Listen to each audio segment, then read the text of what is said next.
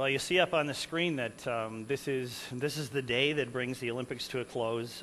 One of my favorite things in life has always been the Olympic Games, just always has. Once again, I have thoroughly enjoyed the incredible displays of skill and athleticism. More than that, I love the fact that the world can still come together for at least one reason, and I wish that kind of global union happened far more often. I love the stories that surround these games, from Blade Runner to a 19-year-old national hero from Grenada. I've just been drawn into the lives of these athletes, so many of them, as they've represented their countries on this massive stage. And so I want to talk about a word that describes those who compete in the games. They are all contenders. Contenders. Olympic athletes are identified as contenders. Contenders for gold, for silver, for bronze, contenders for world records, contenders for national and international acclaim. They take on this identity, some of them at a very early age.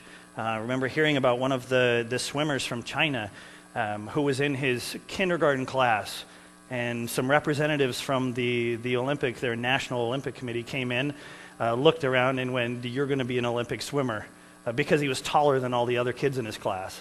And that's where it began from him. So it starts so early for some of them. And they contend for the prizes that are offered through this Olympic competition that we've been watching these last 2 weeks. And we resume our role as spectators of the contenders. This morning I want to challenge our perspective of ourselves. Do we see ourselves as contenders? Are you a contender for anything? Or are you simply a spectator of the contenders in every aspect of life? Because I think that the perspective we have on the Olympics carries over into so many dimensions of our lives. We've been programmed in our culture to lift up our heroes as they contend and to admire them, to support them, to respect them. But somewhere in our early adult years, we resign ourselves to the fact that we will never be one of them. And we settle into our role as spectator, not contender in life. In his letter to the church, Jude expressed what we just heard in the video. He was excited to write about the subject of salvation. So easy and so fun to write about, very exciting stuff. But Jude was compelled by God to write and urge the church to contend for the faith that was once for all entrusted to God's holy people. To contend, to strive in opposition or against difficulties, to struggle to surmount, to engage in a campaign to achieve something, to argue that something is true. He calls the church to be contenders, not spectators. Turn in your Bibles to Acts chapter 18. The section of Acts that we're going to cover today is Acts chapter 18, verse 23, right through chapter 21, verse 16. And Paul sets out here on a third missionary journey, and we're going to see a contender in action here. Nobody could miss the fact that Paul is a contender for the gospel of Jesus Christ. That'll be obvious. But what I want us to consider this morning goes beyond just observing a contender in action. We know what Paul went through. The vast majority of us are very familiar with Paul's life and his ministry. He's one of those heroes that we set up on a pedestal to watch as spectators. Once again, we're going to be challenged this morning by the reality that the contender identity was not just for heroes like Paul. It is for all of us, for every single one of us as Christ's followers. And more than that, we're going to see this morning two gifts that God offers to us to sustain us in our role as contenders for the gospel. On your bulletin insert, once again, is a map. It's on the screen as well for you. Have a look at where Paul's going this time. His third journey is the red line on that map. We're starting again in Antioch in Syria, and back Paul goes through Galatia and Phrygia, the pink and yellow regions on your map.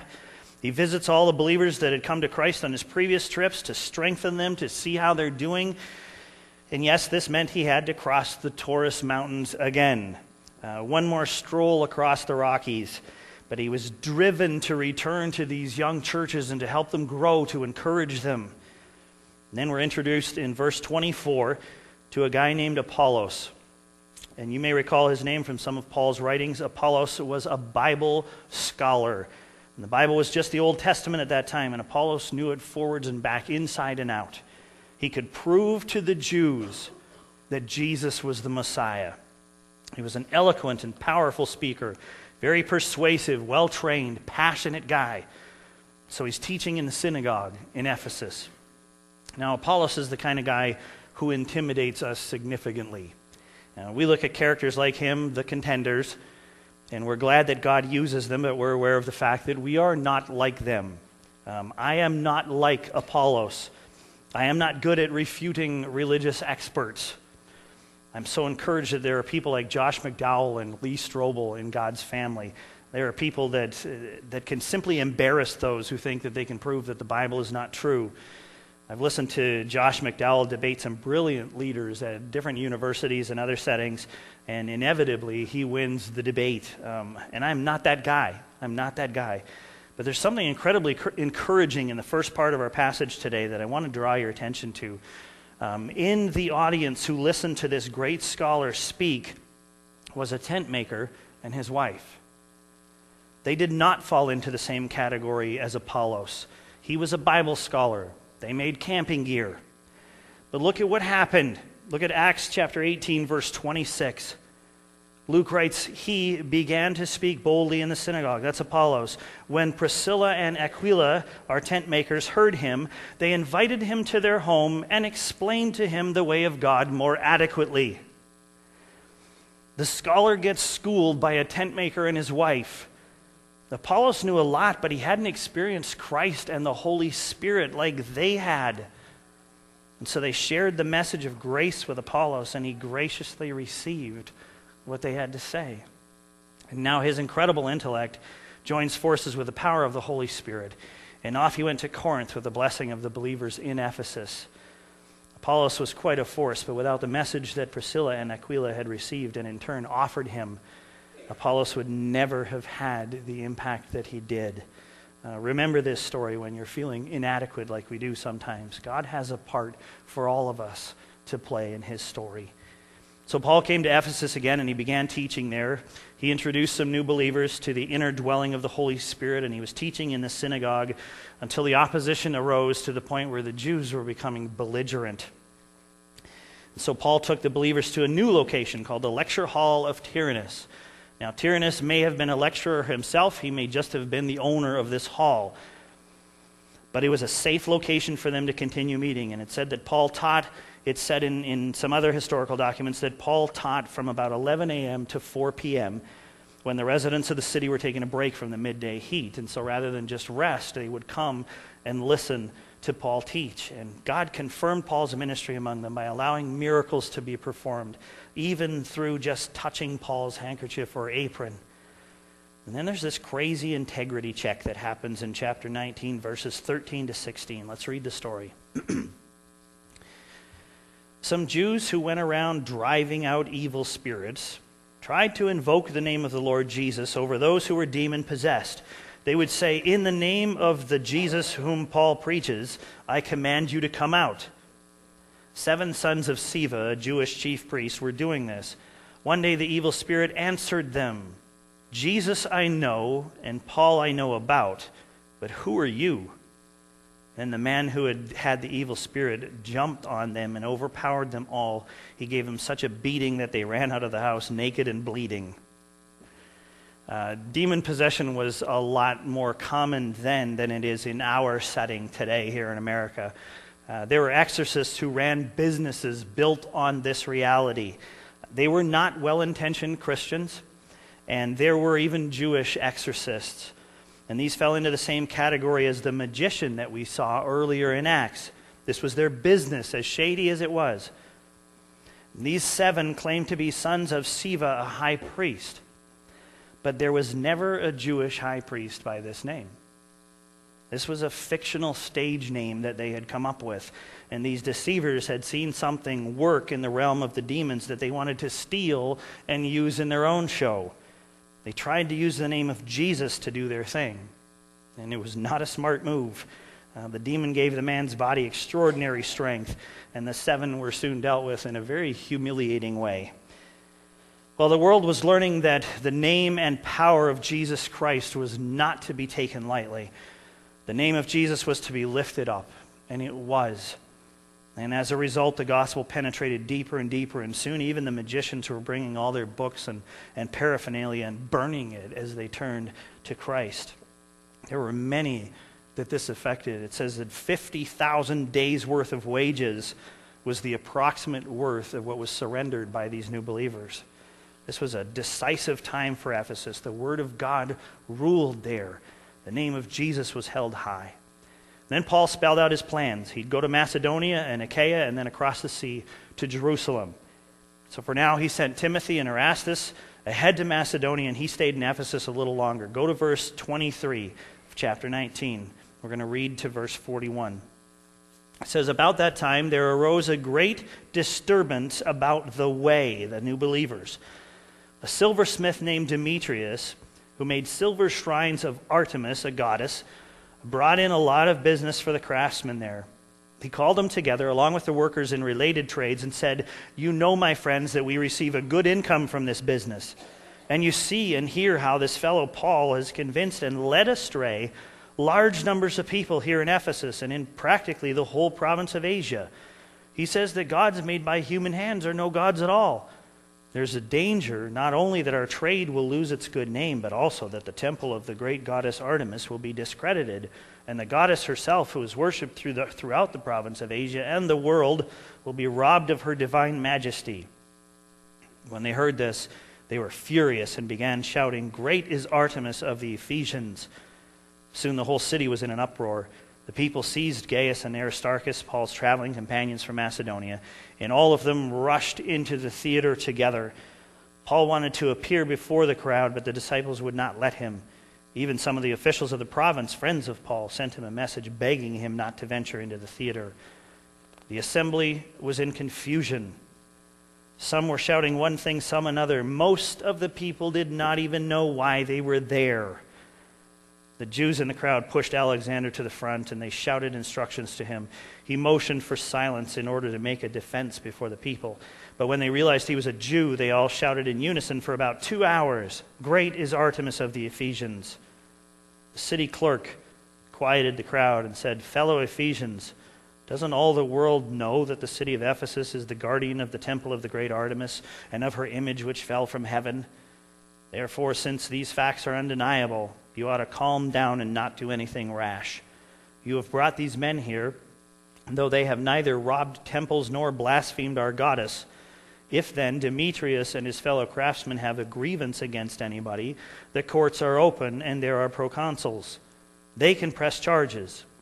If there's anything further you want to bring up, it must be settled in the legal assembly.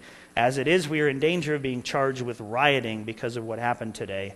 In that case, we would not be able to account for this commotion, since there is no reason for it." After he had said this, he dismissed the assembly.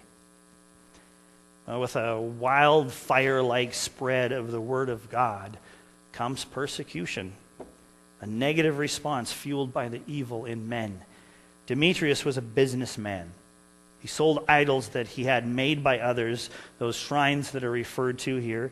They were purchased by worshippers of the goddess Artemis and then taken to the temple to give as offerings. Many of these shrines have been found by archaeologists, but it's interesting, none of the silver ones. They find a lot of terracotta ones, but none of the silver ones. And it would have been more impressive to offer a silver one, but then, if you did, you could be guaranteed that someone, likely the temple priest, was going to eventually melt your offering down and keep the silver. So Demetrius' income was in jeopardy. And remember the way the slave owner reacted last week when his slave was delivered from her demon? He wasn't happy for the girl. He was mad about the money. Was Demetrius rejoicing about the gospel reaching the Ephesians? No. Mad about the money. Remember who wrote the words, "The love of money is the root of all kinds of evil." It was Paul, and he had seen this up close. Paul's obedience to God's call on his life impacted the economy of an entire city. You see that? One man, not a great man, just one man filled with the Holy Spirit. Lives are being changed. The character of this city was being changed. Some non-existent gods were going to be very upset. So would those who identified with them. but Paul continued to contend for the gospel. So the city got very worked up about this. Demetrius appealed to their sense of religious duty. They simply could not let this happen. A crowd formed and grabbed Paul's traveling companions. Their building anger needed a target. Aristarchus was from Macedonia. Gaius was from Derbe and Galatia. They had joined Paul as he passed through their cities. And you'll see Aristarchus later in the Acts story. And off they went into the theater, which was a public meeting place that held about 25,000 people. Let me step aside right now and introduce the two things that I want us to focus on this morning that God provides his contenders with. Now, as Paul contends for the gospel, God provides two very powerful things to help him face the opposition. And the first thing that Paul was given is courage. Courage. And boy, can we see that courage in this story. Two of Paul's dear friends and traveling companions have been seized by a mob. And what was Paul's response? Oh, let me go speak to the mob. The guy whose name is attached to this whole uprising wants to talk to the mob. So let me make this a little bit more real. Just pretend that you're at a zoo and you're standing in front of the lion's habitat, and you accidentally drop your wallet into the lion's den. And your buddy standing next to you, who happens to be wearing a jacket made of flank steak, says, "Oh, I'll get it for you." That's not far off from what was happening with Paul here. The mob would have eaten him alive. And Paul's companions hold him back. And it's not just Paul's Christian friends that try to stop him from going in. Even some government officials that Paul had developed friendships with sent word to Paul that he should not go into the theater. And here we see the second focal point for our message, which you'll see even more clearly in a few minutes here. It's love. It's love. God gave Paul extraordinary courage. God also gave Paul a love that was expressed through those who cared about him. More on that love in a bit. So it's absolute madness in the theater. There were contradictory things that were being shouted, and most of the mob didn't even know why they were there. Sadly, we see that in our own society as well. This is the mob mentality. The Jews try to settle things down, likely so that they wouldn't be associated with the Christians who were being targeted, but their attempt failed, and the 2-hour chant began. And the city clerk, who was equivalent to what would be a mayor for us, finally talks some sense into the crowd and dismisses them. And Paul decides it's time to go. So he gathered the disciples together, and after encouraging them, he said goodbye. He traveled to Greece, and he spent 3 months there. He was going to sail back to Syria, where he had started from, but apparently the Jews were plotting something if he went that way. And so he decided to double back to Macedonia. His traveling team was growing, so he sent some of them ahead to Troas to wait for Paul, and others who had unfinished business or something, and so they joined the rest of the team in Troas 5 days later. And now we come to a story that always makes the Acts highlight reel. Chapter 20, beginning at verse 7. It goes through verse 12. On the first day of the week, we came together to break bread. Paul spoke to the people, and because he intended to leave the next day, kept on talking until midnight. There were many lamps in the upstairs room where we were meeting. Seated in a window was a young man named Eutychus, who was sinking into a deep sleep as Paul talked on and on. When he was sound asleep, he fell to the ground from the 3rd story and was picked up dead. Paul went down, threw himself on the young man, and put his arms around him. "Don't be alarmed," he said. "He's alive." Then he went upstairs again and broke bread and ate. After talking until daylight, he left. And the people took the young man home alive and were greatly comforted. Now, Paul wanted to use every available minute that he had with the church in Troas. The voyage up to Troas on a boat, which Paul had taken before, usually took 2 days to accomplish. This time it had taken 5 days. Why? Well, it's most commonly believed that there was a strong headwind, and this boat had a hard time picking up any speed going into that headwind. So Paul had lost some time and would stay up teaching all night to get some of that time back. Okay, so why does Luke say that there were many lamps in the room? Doesn't that just seem like a silly thing to add in there? Well, I think he's actually taking pity on the poor guy who fell out the window. In a small, crowded room, oil lamps produce a lot of smoke and fumes. It becomes oppressive. The air gets heavy. So Eutychus had found a place to get some fresh air. And here's an important factor. Eutychus was just a kid. According to the way it's written here, according to the language used, he would fall somewhere between 7 and 14 years old. That's it. He was up late and he was tired. And so he slowly drifted off to sleep on the windowsill, and he fell, and he died. And remember that Luke, the author of Acts, was a doctor, and so if Luke says he died, he died. Well, there goes the mood of the entire meeting, right? There's a dead kid now. We should probably call it a night. But Paul comes up with another plan. How about we bring him back to life and get back to the teaching? And so he races downstairs, he grabs the boy, he pulls him close, and believe it or not, he declares the boy to be alive. And he was. The meeting continues, and everybody is really paying attention now.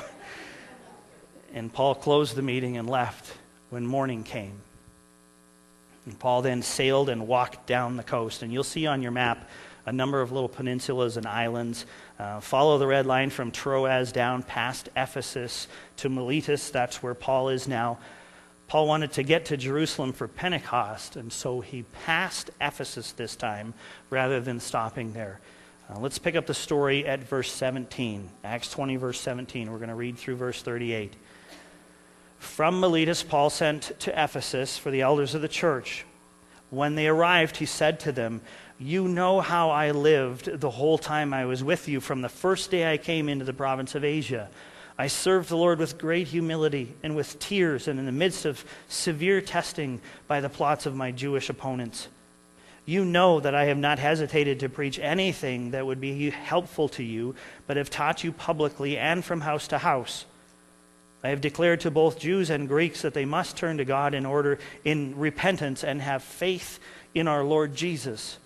And now, compelled by the Spirit, I am going to Jerusalem, not knowing what will happen to me there. I only know that in every city the Holy Spirit warns me that prison and hardship are facing me. However, I consider my life worth nothing to me. My only aim is to finish the race and complete the task the Lord Jesus has given me, the task of testifying to the good news of God's grace. Now I know that none of you among whom I have gone about preaching the kingdom will ever see me again. Therefore I declare to you today that I am innocent of the blood of any of you. For I have not hesitated to proclaim to you the whole will of God. Keep watch over yourselves and all the flock of which the Holy Spirit has made you overseers. Be shepherds of the church of God, which he bought with his own blood. I know that after I leave, savage wolves will come in among you and will not spare the flock. Even from your own number, men will arise and distort the truth in order to draw away disciples after them. So be on your guard. Remember that for 3 years I never stopped warning each of you night and day with tears. Now I commit you to God and to the word of his grace, which can build you up and give you an inheritance among all those who are sanctified. I have not coveted anyone's silver or gold or clothing. You yourselves know that these hands of mine have supplied my own needs and the needs of my companions. In everything I did, I showed you that by this kind of hard work we must help the weak, remembering the words of the Lord Jesus himself said, "It is more blessed to give than to receive." When Paul had finished speaking, he knelt down with all of them and prayed. They all wept as they embraced him and kissed him. What grieved them most was his statement that they would never see his face again. And they accompanied him to the ship. So Paul calls the elders of the church in Ephesus to come to where he is and join him.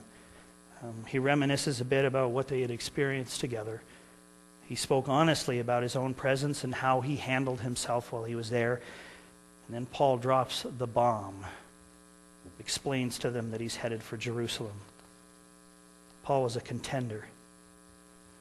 He knew it would be hard. But listen again to verse 24. However, I consider my life worth nothing to me. My only aim is to finish the race and complete the task the Lord Jesus has given me, the task of testifying to the good news of God's grace. Listen, brothers and sisters, God has given every one of us a task.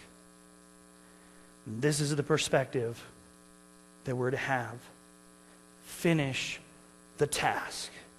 Contend for the gospel of Jesus Christ in whatever way God has called you and equipped you to contend. Paul said that he considered his life worth nothing, not to God, but to himself. God thought Paul's life was worth everything to the kingdom. And Paul agreed with God, and he handed his life over to God to be used by him for the sake of the kingdom. It's what every one of us is being asked to do. Every one of us. Lay it down and let God use it. Many of us try so hard to see the value in our own lives so that we'll feel better about ourselves and about life.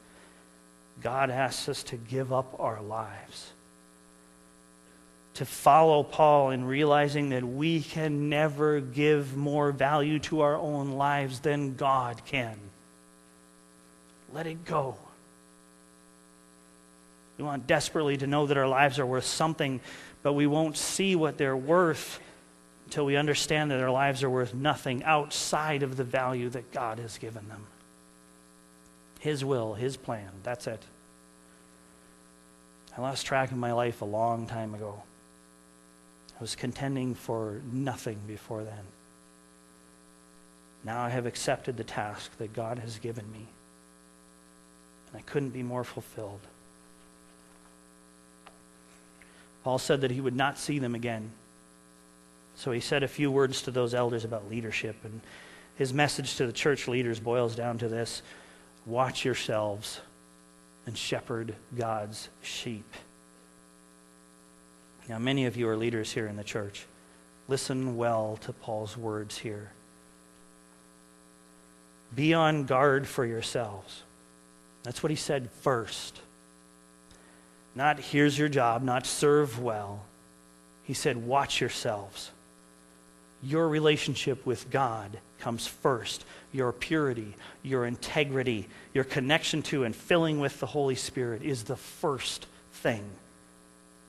The task will only be effectively completed if you have first committed to God's plan and His perspective. I'm not just talking about the elders here.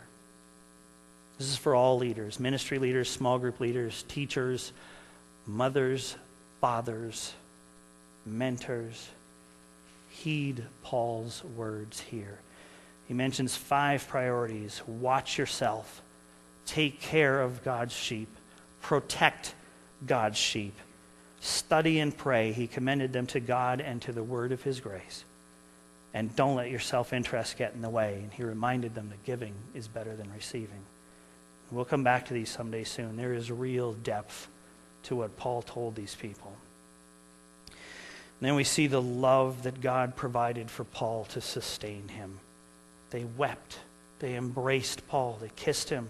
This man meant so much to them. And their demonstration of love for him helps sustain Paul as a contender for the gospel. That's a gift from God. And it's a gift that we simply have to offer each other as each one of us contends. Then in chapter 21, Paul sails off again. He's headed back to Syria now and lands at Tyre. Paul and his companions stay there for a week. And we can see here the believers urging Paul not to go to Jerusalem. And it says that they did this through the Spirit. So did Paul disobey then by going? No. Paul was very clearly led by the Spirit himself. And what I think happened here is that the believers in Tyre were given by the Holy Spirit a sense of what Paul was going to face in Jerusalem. And based on what they saw, they didn't want him to go.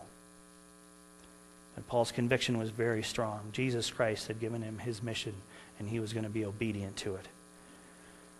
I want you to see at this point just how clearly Paul is relating to the sufferings of Jesus Christ. He's got good people around him that don't want him to suffer, just like Jesus did. But he's being called to finish the task. just like Jesus was. Off they go to Caesarea, where they visit Philip. Remember him from early on in our story. Now let's read the conclusion of this chapter of our story. Acts chapter 21, verses 10 through 16. After we had been there a number of days, a prophet named Agabus came down from Judea. Coming over to us, he took Paul's belt, tied his own hands and feet with it, and said, "The Holy Spirit says, in this way the Jewish leaders in Jerusalem will bind the owner of this belt and will hand him over to the Gentiles." When we heard this, we and the people there pleaded with Paul not to go up to Jerusalem. And Paul answered, "Why are you weeping and breaking my heart? I am ready not only to be bound, but also to die in Jerusalem for the name of the Lord Jesus." When he would not be dissuaded, we gave up, said, "The Lord's will be done." After this, we started on our way up to Jerusalem. Some of the disciples from Caesarea accompanied us and brought us to the home of Manasseh, where we were to stay. He was a man from Cyprus and one of the early disciples. And here the two gifts that we as contenders for the gospel are given by God are so clearly demonstrated. The love for Paul was so evident. And Luke includes himself this time in those who pleaded with Paul not to go. And this prophetic demonstration that they witnessed must have been so hard for Paul's friends. But then here comes that courage that God gave Paul. Like Jesus, Paul was seeing what lay ahead. He knew he would have to suffer. So let his words sink in and see if you can repeat this in your own head and heart. I want you to just close your eyes right now and make a statement on your own. Everything else fades away right now. I want you to try to say this to God. Just pause and close your eyes. Say these words to God in your head and in your heart. I am ready not only to suffer, but also to die for Jesus Christ. Stay focused here on God for a minute. Can you say it? You're face to face with him. And this is your statement to him. I am ready not only to suffer, but also to die for Jesus Christ. I am a contender. This is my identity. I have been given the love of others and the courage that comes through the Holy Spirit to sustain me. My life is worth nothing to me. I only want to complete the task, fight the good fight, finish the race. God, your will be done.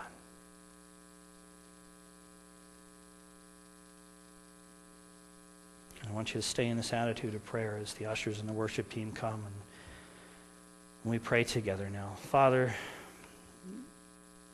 we know that you're here. We know that your Holy Spirit dwells in all of us who have given our lives to you. This morning we are asking for your help. We're begging for your help.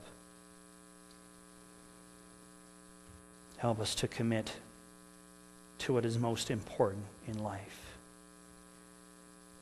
Help us to commit to your truth, to say amen to the gospel of Jesus Christ, and to live as contenders, not spectators. Help us to see what you've provided us with.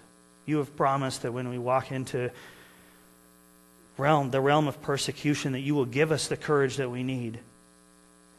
We stand on that promise. We can see from the passage today that you will surround us with people that love us, to sustain us and support us, to encourage us and hold us up. We stand on that promise.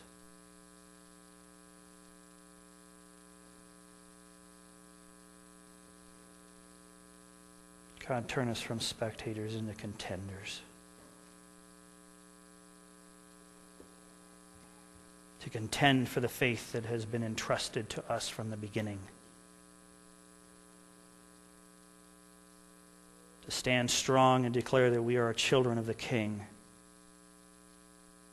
To stand strong and declare the grace of Jesus Christ that is available even for the worst of sinners.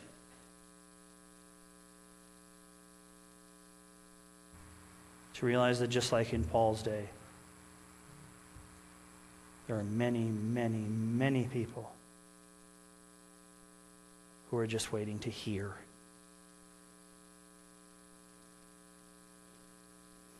God, help us to contend with our lives, to contend with our actions, to contend with our words for the gospel of Jesus Christ. Thank you for Paul and for the example that was set before us. Thank you for the nearly unbelievable transformation that took place in his life. That you could take a man who was a persecutor of Christians and turn him into a contender for the gospel. To show us that you can do this with anybody. Anybody. God, do not let us get sucked into being spectators, or we just let this battle happen around us and deny the fact that we are contenders. Awaken us, the fighter that you've put there. Let us contend for the truth that there is one God, that his Son Jesus Christ came and died for our sins so that we could be restored to him, and that there is an enemy, and that this life is a battle, but there is an eternity that awaits, that is perfect, that will make this life make sense to all those who feel that this is it, that we only get one chance. Give us courage, God. Help us to love each other as we do this contending that you've called us to do. Praise you for the word of truth, and we commit ourselves to it in Jesus' name. Amen.